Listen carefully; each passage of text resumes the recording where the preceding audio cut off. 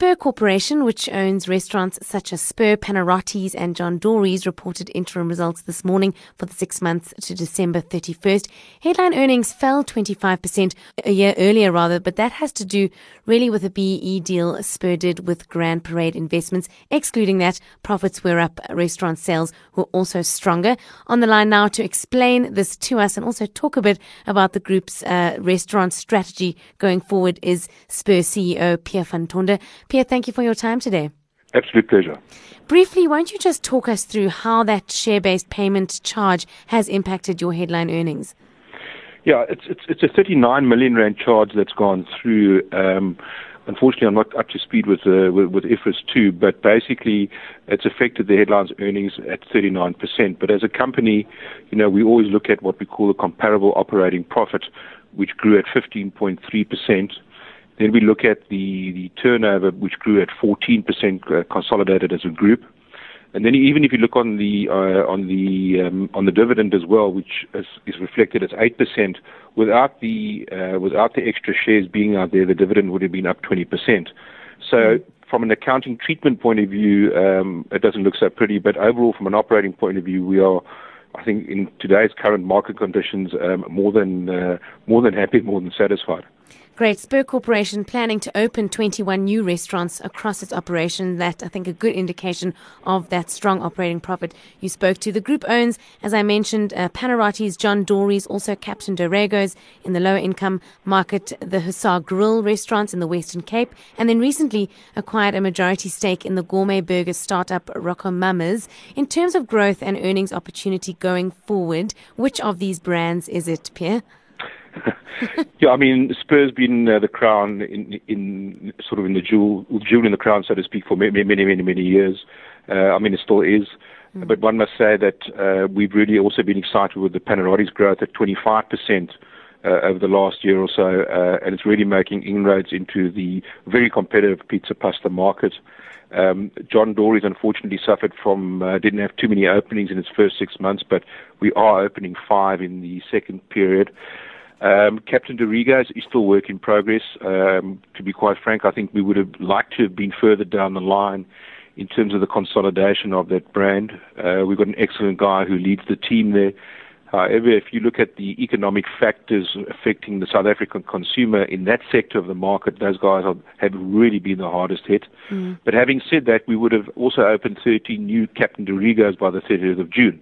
So that is still work in progress. I reckon at least another probably 12 months or so to consolidate that brand and get the margins up to where we want them in comparison with the other brands that we have. So opportunities across all the brands there. I'm not sure if you want to talk to perhaps the new startup that you've acquired, RocoMamas, some growth and expansion plans there? Yeah, I think that's the first one I'd like to say is obviously Hussar. We bought Hussar with 6 restaurants. We've sold 2 franchises. We're currently busy getting into what I would call the Joburg market. We're currently busy with 4 negotiations, which we should finalize. So in this calendar year, we're hoping to do 4. When it comes to RocoMamas, again, we're pretty fortunate in the sense that Brian Eldridge, our partner, has been a franchisee of ours for quite a number of years in the Spur brand. And he approached us about 2 or 3 years ago where he wanted to start this. And we said, well, you go ahead and when you've kind of got it all together. So he's got it all together. Currently he's got 5 stores. We're looking at probably doing at least another 6 or 7 in this calendar year.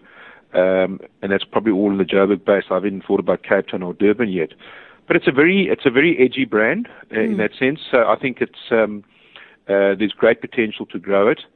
But if you compare it to, it's got big brothers within the stable now.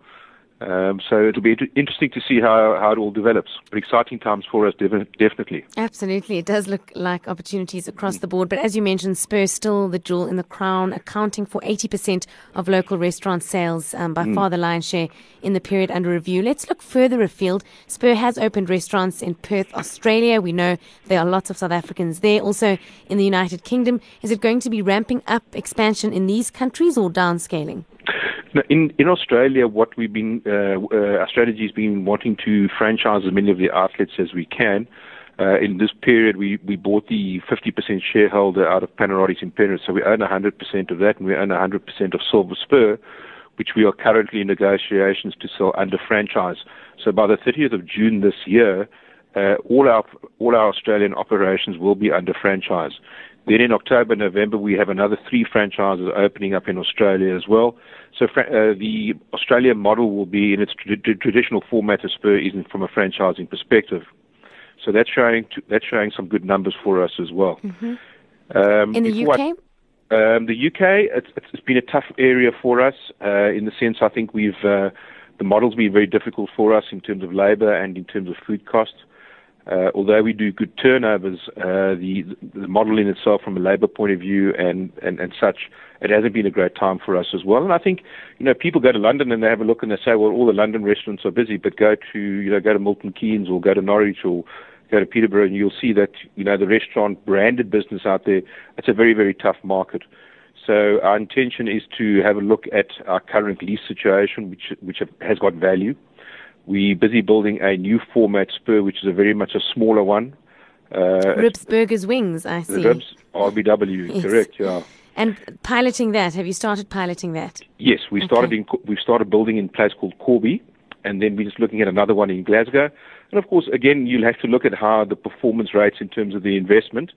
We're feeling fairly confident and bullish, and we think with all our research that we've done there and the pain that we've taken there, that we have a recipe that could be a franchisable entity going forward. But you've got to showcase to people and see what it looks and feels like. Pierre, we've heard a lot about load shedding at the moment because of the negative impact it's having on businesses' operations and therefore their earnings, which are out at the moment. Of course, those power outages must be impacting Spur. Having said that, do you still feel like there's lots of opportunity domestically here in South Africa? I do. I think, we've probably got out there 220, 230 generators. We've our next 6 to 12 to 18 month strategies to make sure that all our guys get generators permitting from landlords and such like and so forth.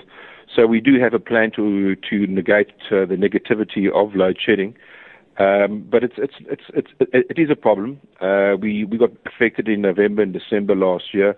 Luckily not to a massive percentage, but definitely it eroded our turnovers in certain areas.